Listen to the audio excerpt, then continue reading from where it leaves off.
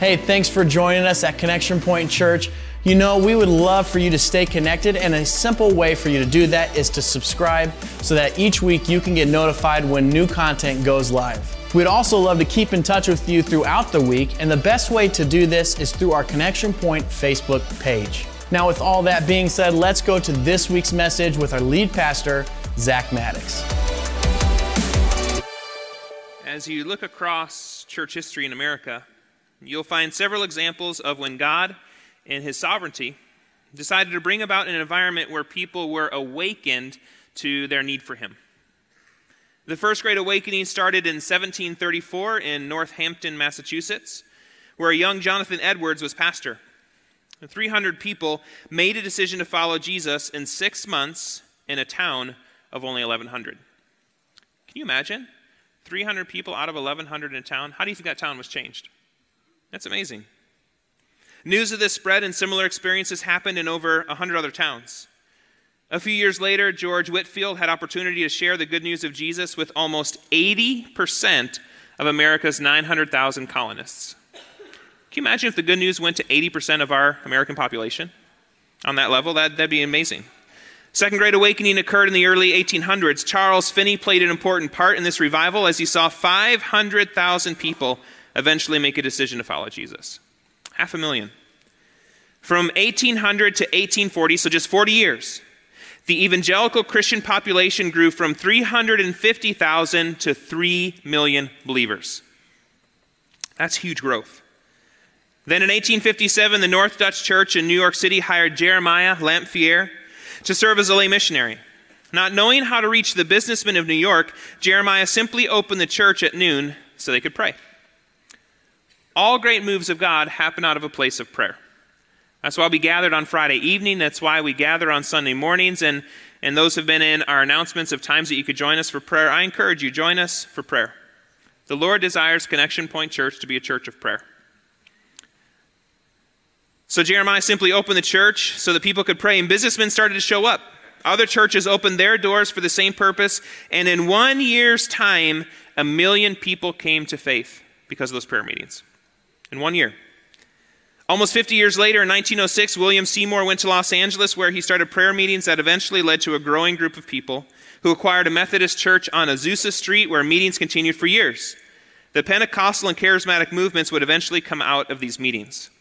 So 100 years ago, these meetings happened, and now, 100 years later, 68 million people follow Jesus just out of the Assemblies of God denomination. Isn't that amazing? That's a move of God. Billy Graham began his career in 1949, and over the course of his lifetime, he organized nearly 400 events that estimated 180 million people attending, many of whom made decisions to follow Jesus. The American church experienced a charismatic renewal and a Jesus movement in the late 1960s and early 70s. It saw revivals in the mid-1990s with Promise Keepers, the Brownsville Revival, and others. And here we sit in 2020, and I firmly believe there will be another Great Awakening. I really do. And we're going to talk a lot about that in the coming weeks, but I don't think an awakening is going to come by way of a large-scale events or daily meetings in church buildings. I don't think it's going to be led by businessmen in New York during their lunch hour. I don't think that Great Awakening is going to occur through 3-hour services. I believe the next Great Awakening will occur as followers of Jesus learn to go together in love to share the gospel in word and action. I really do. I want to say that one more time because I want you to, every part matters. That as we learn to go together in love to share the gospel in word and action. That's the Great Awakening. I believe the next Great Awakening will occur as believers begin to fulfill the words of Jesus, who said, "A new commandment I give to you, that you love one another as I have loved you." The next Great Awakening the church experiences will come by way of the supernatural love that's expressed between believers and love that's expressed to others that causes the world to ask, how can people love like that? And the answer, of course, is because of Jesus and Holy Spirit empowerment. If you and I want to be a part of the next Great Awakening of the American church, we must learn how to love others well. And the good news is, we've been told how. The question is, are we willing to do it? Jesus tells us how, he shows us how. And the challenge is, the way that love is defined in the New Testament, the type of love that Jesus expects, it's not easy. That's why we've struggled to to do it as regularly as we should. But for us to become the church Jesus wants us to be, we must learn to love as he loves, and the message I'll share today will show us exactly how. And then we just have to determine, are we willing to do it? So if you have your Bibles, hey, I hope you've got God's Word. If you're new to Connection Point, we say that because we want you daily in God's Word. If you don't have a Bible with you today, there's one underneath the chair in front of you. You're welcome to borrow that. If you don't have a Bible at home, feel free to take that home as a gift from the church. But I'm going to invite you to stand for the reading of God's Word. Going to be in the New Testament book of John. So if you go to the middle of your Bible and go right, you'll find Matthew, Mark, Luke, and John. We're going to be in John chapter 13. Just a couple of verses there in 34 and 35. This is, so my Bible is a red letter edition. So the words that Jesus speaks are in red letters. You know, sometimes people say, I wish God would talk to me. And I would say, he has. Read those red letters. They're there. Jesus is speaking to us, and he's got some things for us this morning. And here's what he says in verse 34. Him talking to the disciples right before he goes to the cross, he says, a new commandment I give to you, that you love one another, just as I have loved you. You also are to love one another. By this, all people will know that you are my disciples if you have love for one another. These are the very words of God. You may be seated this morning. Our desire at Connection Point is to lead people to become everyday disciple makers of Jesus. You saw that this morning in the video transition. It's been playing for about 6 months, and it's really been what we've been going after for the last 4 years in particular. We are committing to helping people live and look like Jesus. That's really what our heart is. We're committed to helping people learn how to love like Jesus. And I'll have to say, that's a huge undertaking. It's hard to figure out how do we really look and live like Jesus in the culture we live in today, but we're committed to figuring it out. Now, we're going to have a missions weekend next weekend. We'll hear from Joanne Butrin, the regional director for international ministries. It's going to be a great weekend. She'll share on Sunday morning. Monday night, we'll pray, and we'll have a couple of other global partners come and share. I encourage you to be a part of that weekend. It's going to be a great time together as we celebrate the difference we can make in the nations. And then the following week, we're going to kick off a 6-week series on a Great Awakening. So I want to talk more deeply about it. And the point of the series is to explain what God is doing in the North American church today and how we can be a part of that. We're all invited. We're going to talk about how we as a church are preparing for what God wants to do in the greater Lafayette area, and how everyone in this room and others not in this room are invited to participate in that. Because I don't think it's just going to be Connection Point Church. I think it's meant to be the body of Christ in greater Lafayette. God wants to do a wonderful work, and we're invited to it. And so today, as we talk about one of our core values, loving Jesus and others, I want to go ahead and get into some introductory material regarding an awakening, because it matters. As we talk about love Jesus and others, it really is foundational to our understanding of what God wants to do in an awakening in our churches today. I shared some of these thoughts last year, but I was going back through, and I felt like it'd be worth, as we kick off this year and get into that series, it'd be worth revisiting some of those thoughts this morning. And I'll tell you, I want to be a part of a great awakening. I want you to be part of that awakening, because I really believe the Holy Spirit means to move, but there is an environment that he requires for that to happen, and it's our job to see those things put in place. Our ability to learn how to love, and I'll say supernaturally. So there's a big difference. The title of this message is Loving Supernaturally for a reason, because we're not talking about surface level kind of love. We're not talking about pretending to love. I think the world is tired of that. I'm sure some of us are tired of that. We're not talking about that kind of love. We're talking about supernatural love, a love that only comes from God. And the good news is the Holy Spirit dwells in you if you've made a decision to follow Jesus, and you have the capacity to love like this. You do. So the question this morning is, how do we love well? How do we love supernaturally? And the good news is Jesus and a New Testament follower of his, the Apostle Paul, they show us how. And the first way we find that we love well is by fulfilling the Great Commandment. We start there. We love well by fulfilling the Great Commandment. The religious leaders of Jesus' day, they would often test him, question him. And sometimes those questions were to trip Jesus up. And on one of those question-filled days, a lawyer asked Jesus a question. Here's what he asks. Teacher, which is the great commandment in the law? He leaves that open-ended. And Jesus replies to him, you shall love the Lord your God with all your heart, with all your soul, with all your mind. This is the great and first commandment. And the second is like it, you shall love your neighbor as yourself. On these two commandments depend all the law and the prophets. What a statement. On these two things. And we're so accustomed to hearing these two commandments together, we don't realize Jesus is putting together two commandments like this. That was a revolutionary idea. Like that was the core of who Jesus was and what he was teaching. No one had ever put these two commands together like Jesus did. So love the Lord your God. The way that we see these as two different commands. You got to go back to the Old Testament, the book of Deuteronomy, chapter 6. This is where Jesus is pulling this from, where it says, you shall love the Lord your God with all your heart, all your soul, and all your might. So that's familiar. But then what he does is he jumps to a different book, Leviticus chapter 19, and he pulls from there. But here's the context of the verse. You shall not take vengeance or bear grudge against the sons of your own people, but you shall love your neighbor as yourself. I am the Lord. So Jesus takes two different statements. He puts them together in one and says everything is summarized in these two things. These two books or commandments are not even in the same book, but the Old Testament is summed up in them. And what Jesus is saying here is that love for God is best demonstrated or authenticated in the way that you love others. He talks about this a bit in the story of the Good Samaritan. Reading from Luke chapter 10, we've talked about this story, but it applies here, so I want to go back to it. And behold, a lawyer stood up to put him to the test again, people testing Jesus, saying, Teacher, what shall I do to inherit eternal life? He said to him, What is written in the law? How do you read it? And he answered, You shall love the Lord your God with all your heart, with all your soul, with all your strength, and all your mind, and your neighbor as yourself. So what's interesting is this scribe, this lawyer who's asking Jesus, he already knows the answer. He's been paying attention to the teachings of Jesus already. But he wants to take it further. And he says to him, Jesus says, You've answered correctly, do this and you will live. So he leaves it. But he, desiring to justify himself, said to Jesus, And who is my neighbor? That was the real question he wanted to ask. You see, as you read the context of Leviticus chapter 19, what the lawyer is quoting, it could seem your neighbor is simply another God-fearing Israelite. And so he wants to know, do I just need to love other God-fearing Jews? In other words, what he's thinking is, Jews simply were expected to love other Jews the way that you love yourself. So the lawyer, wanting to limit his responsibility of his love of others, he asks Jesus, so who's my neighbor? Because I'd like to limit who I've got to love like this. And what does Jesus do?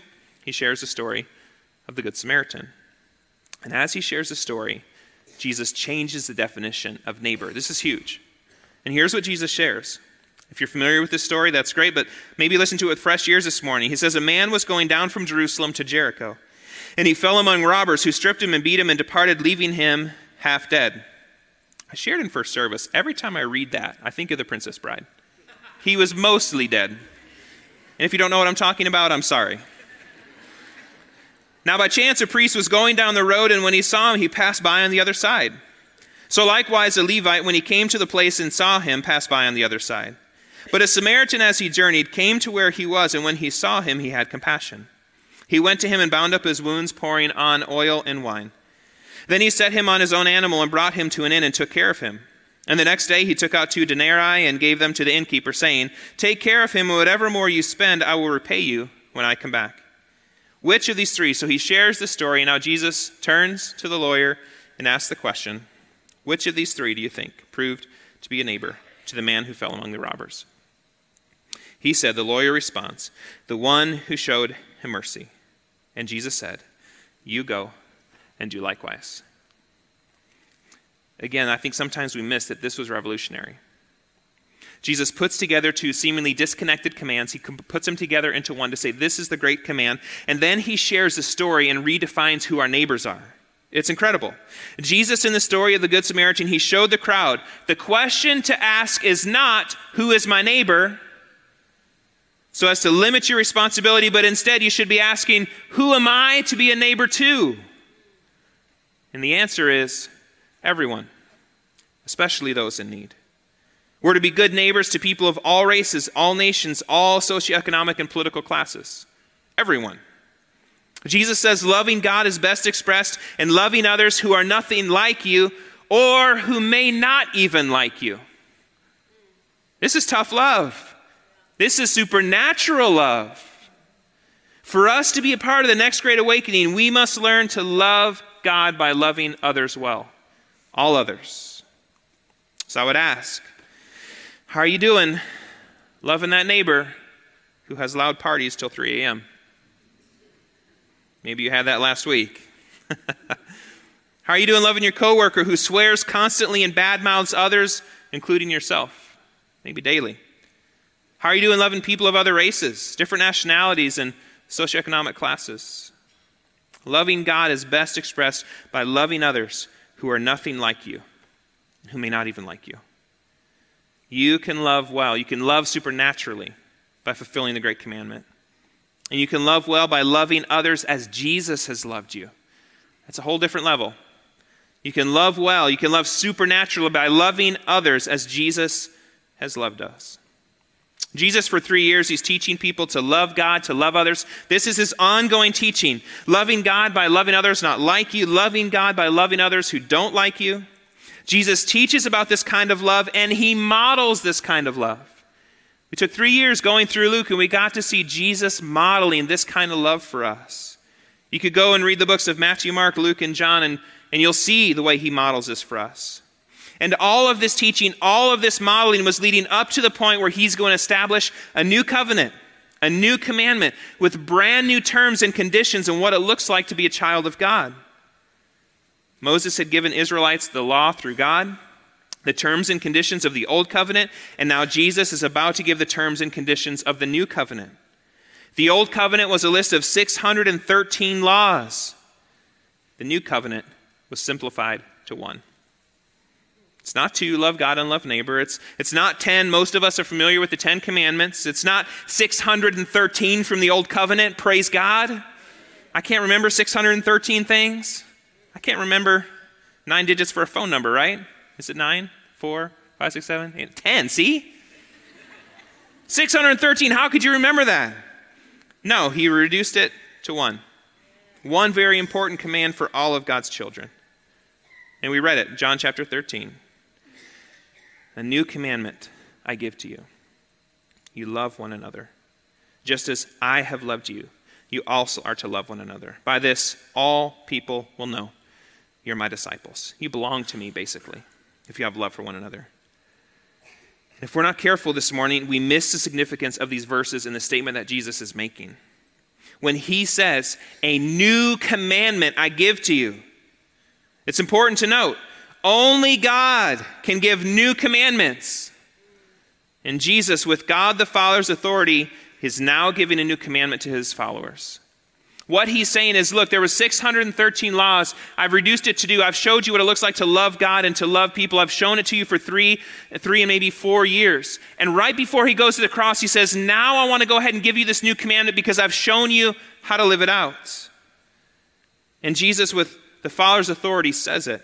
And we know he had the Father's authority because we find in John chapter 5, Jesus says he can do nothing of his own, but only what he sees the Father doing.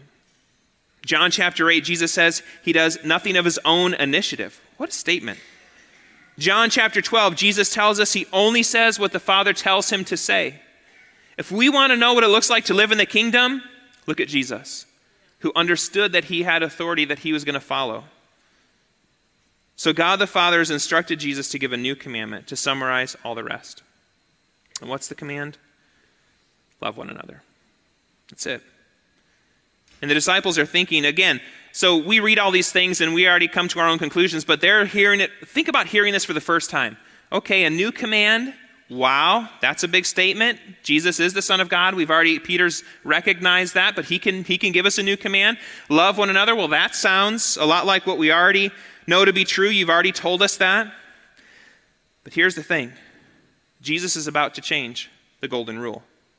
Because it's not about loving others like you love yourself.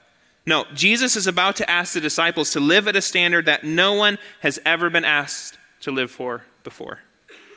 It's a standard the disciples won't even understand until Jesus has gone to the cross. He says, as I have loved you, you also are to love one another. Man, as I have loved you, you are to love one another.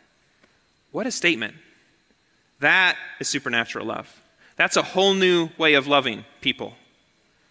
and yet these are our marching orders. This is the one command that trumps all other commands. If you get this one right, you fulfill them all. You don't have to remember 613, just one. But then we've got to live it out. But this declaration, it's powerful, it's brilliant, it's life-giving, culture-shaping, family healing. It's extraordinary. Because Jesus is asking us to love others not like we have been shown love. He's not asking us to love like we want to be loved by other people. He's telling us to take our cues from him. Jesus is asking that we love others like he has loved us. I mean, think about it. Think about in that room, in that moment. Jesus could have gone around that room. He's sitting, they're having this last meal together before he goes to the cross. He could have said, Matthew, remember the first time we met? You were despised by your community and an embarrassment to your family. But I invited you to follow me anyway. Matthew, extend that same grace to everyone you meet for the rest of your life, as I have loved. Nathaniel, remember the day we met? Remember what you said to me? Can anything good come from Nazareth? You made fun of my town, my family, my childhood friends. But I invited you anyway. Nathaniel, as I have loved you. Peter, the list for you is way too long, my friend. He could have gone from person to person to say, as I have displayed this grace to you, as I have loved, so you now love. And for good measure, he could have added, and gentlemen, if you think you've seen me love, tighten your sandals. You haven't seen anything yet. Because the day after Jesus gives this new command, he goes to the cross, and now things begin to make sense for the disciples. When Jesus said, greater love has no one than this, that someone lay down his life for his friends. This is what Jesus was talking about. The disciples could sit back and reason, man, when Jesus said, love others like I have loved you, this is what he meant. And then what does Jesus say? By this, all people will know. All people. I love it when he gets those exclusive statements. All people will know. Everyone you come in contact with, when you love like this, everyone will recognize you belong to me, the King, because I gave you the strength and ability to love supernaturally like that. I shared before that 80% of churches are in decline. There's an article this morning that talks about diminishing glory. We're not one of those churches. We're a church that continues to grow. But I'll tell you, the only reason is because we made a commitment years ago that we would love our neighbors, that we would love the nations, and continue to reach them. That's why we continue to grow. If we weren't doing that, we would be in decline, like so many others. But I also believe that there are so many churches in decline because we haven't really expressed supernatural love in the way that Jesus wants us to. I think we love well, don't get me wrong, I really do.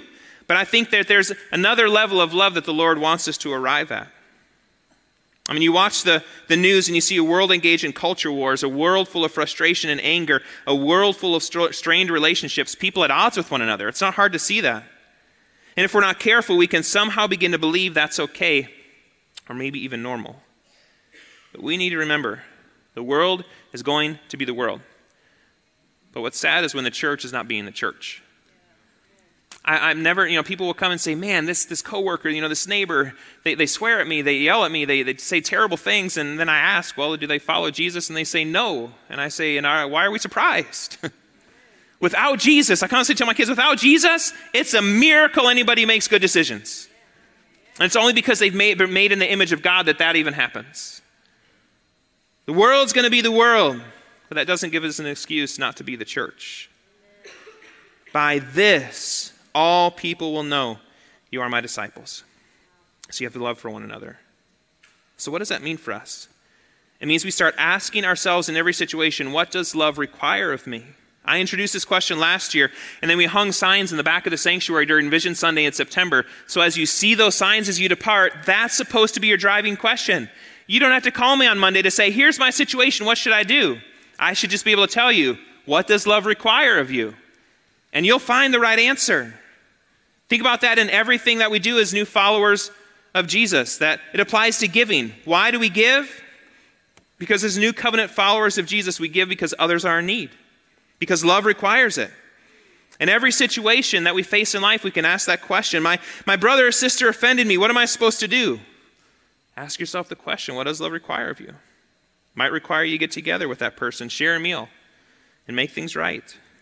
You see, once you start living life through this filter, it becomes extraordinarily clear what it is to live like as a follower of Jesus. Ask that question, it'll clear it up. What you'll find is you usually know the answer to that question. Why? Because you're smart. You are intelligent people. You know the answer to that question. The challenge is it's oftentimes the answer we don't want. It's hard to live like that. It's hard to answer that question honestly and then to live that out. But at the same time, it's when we live that out through the supernatural power of the Holy Spirit, things change. Relationships change. Marriages change. Parenting changes. Like things around you begin to change. Why? Because now you've inserted the Holy Spirit. You're not solving that question or problem. Jesus is. And I'll tell you right now, Jesus is far better at fixing things than us. Far better. One of the things we need to come around to is an understanding of what sin is. Sin is doing something for ourselves that hurts others. Whenever we put ourselves in front of others to their detriment, we've sinned. Why? Because everyone in this room, everyone outside these walls today is made in the image of God. And in putting ourselves in front of others, we've hurt someone who God loves just as much as us. Under the new covenant, we are responsible for our behavior and how it impacts the you beside you every time. And let me tell you, it's not easy, but this is what Jesus expects. It's how others will know we are his followers, that we belong to Jesus. It's how we get swept up in the next great awakening of the church. The followers of Jesus who figure this out are the ones who get to be a part of the next great awakening. I'm convinced of it. So how are you doing loving others like Jesus loves you? Are you displaying love for those who inconvenience your life? Are you expressing love toward siblings who are not treating you well? Are you expressing love toward parents who could have done a better job of parenting while you were in their home? What does love require of you? I can't give you that answer to your life-specific circumstances, but the Holy Spirit can. When you're unsure of what to do, pray and ask the Holy Spirit, what does love require of you? It's a nice rhyme. When you're unsure of what to do, pray and ask the Holy Spirit, what does love require of you? And when you get the answer to that question, you will fulfill a command of Christ to love others as he loves you. You can love well by loving others as Jesus has loved you. And what does love look like? Paul, a New Testament follower of Jesus, he gives us some instruction this morning. He says that we can love well as we love like Paul instructs us to. We can love well by loving like Paul instructs us to. Paul, in writing the believers in the ancient city of Corinth, he tells them to love well. He tells them to love well when using spiritual gifts. He tells them to love well as followers of Jesus. And then he gives a description of what love looks like. So if you've wondered what love looks like, Paul gives us a description. He writes, love is patient and kind. Love does not envy or boast. It is not arrogant or rude. It does not insist on its own way. It's not irritable or resentful. It does not rejoice at wrongdoing, but rejoices with the truth. Love bears all things, believes all things, hopes all things, endures all things. Love never ends. Love is one of those qualities that we carry with us into eternity. Isn't that amazing? So we should learn to love well here. Paul says love is patient. You want to know what patience is? Patience is saying, I'll let you set the pace. I'll let you set the pace as we determine when we're going to buy a house. I'll let you set the pace as we figure out our plans for the future. Do you think your Heavenly Father sometimes has to let you set the pace? He does. He does for me. Love is kind. You want to know what kindness is? Kindness is loaning someone else your strength rather than reminding them of their weakness. Paul, in another passage, he says that it's God's kindness that leads you to repentance. Kindness is a really powerful thing. It really is. It's a powerful thing in our culture. For somebody here, this could revolutionize your marriage because you're constantly reminding your spouse of their weaknesses. And after you finish reminding them of their weaknesses, then you come along and help them out saying, to do it again. I got to go do the dishes again. I got to change the toilet paper roll. Why can't they do that? We don't need to remind them of those things. No, you just loaned them your strength. Maybe you're really good at changing toilet paper rolls.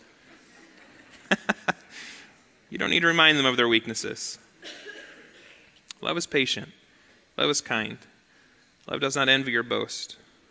It is not arrogant or rude. In other words, love does not dishonor others. Love does not insist on its own way. It's not irritable or resentful. It does not rejoice at wrongdoing, but rejoices with the truth. Love bears all things, believes all things, hopes all things, endures all things. I love that promise. Love never ends. It never fails. What marriage problem would that not solve if we love like that? What relationship with your difficult children would that not at least create a crack in their hearts or minds to eventually give in and to listen? What would this not fix? And it's not that the patience, the kindness, the not dishonoring or not self-seeking qualities in and of themselves really do anything. It's that these, as an expression of God's love for us and us loving like that it does something. Supernaturally, it does something. Paul is saying to these Corinthian believers, in case you're wondering what love looks like, this is it. And if you're still not sure, the Holy Spirit will always nudge you toward kindness and goodness and faithfulness. He writes another church in Galatia. He gives us a couple of lists because he wants us to know what love looks like. Because Paul understood the new commandment was all about love. This is why Paul tells us we're to walk by the Spirit, by the way, not according to the flesh. You cannot do this in your own strength. I'll tell you right now, you've got to commit these things to the Lord and say, Jesus, help me love so-and-so in supernatural ways. Help me love this individual in supernatural ways. Because the Spirit will lead us to love like God loves. The Spirit will lead us to ask, what does love require of me? And I am convinced that we can be a part of the next great awakening as we learn to love supernaturally. So let me ask this morning, do you think we'd have this conversation if I didn't think we were capable of doing that? Wouldn't this be an incredibly depressing message? It's like you share, this is what it looks like to love supernaturally. Good luck. No way. I share this message because I know this body of believers is more than able to love supernaturally. I'm firmly confident in the Holy Spirit indwelling in you that you can love like this. We can all love like this. And what's required for us to learn how to love well? The short answer is relationships. The way we learn how to love is by spending time with others. And as we think about this in the context of our church body, it's hard to do that on a Sunday morning. We might have a couple of minutes for some community time, but the best space for this is really in connect groups. That's why this is a connect group fair day, and I want to emphasize, if we're going to learn to love supernaturally, we're going to do that in the context of being together on a more regular basis. And connect groups is a great way to do that. For us to be a part of the next great awakening, we've got to put ourselves in environments where we can learn to love in supernatural ways. And so we'd like to encourage you to do that this morning by getting involved in connect groups. They're a great way for you to interact with others and to learn how to love well. And sometimes people not like yourself. In fact, here's what I would encourage you to do this semester in connect groups. I would encourage you to seek out those in your connect group who are not like you and develop friendships with them. They will grow your life. They will bless your life. And it will help you to learn how to love in supernatural ways. And I don't mind telling you, I have a lot of work to do in this area. I don't yet love supernaturally. Sometimes the Lord helps me, but not always. And so daily I'm asking, Lord Jesus, help me to love supernaturally. We're all in process, and we all get to figure that stuff out together. And here's one of the things I found. It's not those who are easy to love that help you to learn how to love supernaturally. If you know Shelly, she's an easy person to love. She doesn't really help me to learn how to love supernaturally. My kids, they have awesome hearts. They don't teach me how to love supernaturally. It's the difficult people in my life that teach me how to love supernaturally. And it will be the same for you too. And maybe you're sitting there thinking, 2019, I had lots of opportunity to love supernaturally. Maybe 2020 you will too. But I want to encourage you. You got to learn to love supernaturally. Put yourself in those environments where God is the one that equips you to fulfill that purpose and to love in that way. Because it's natural to love others who express love towards you. It's supernatural to love others who aren't like you.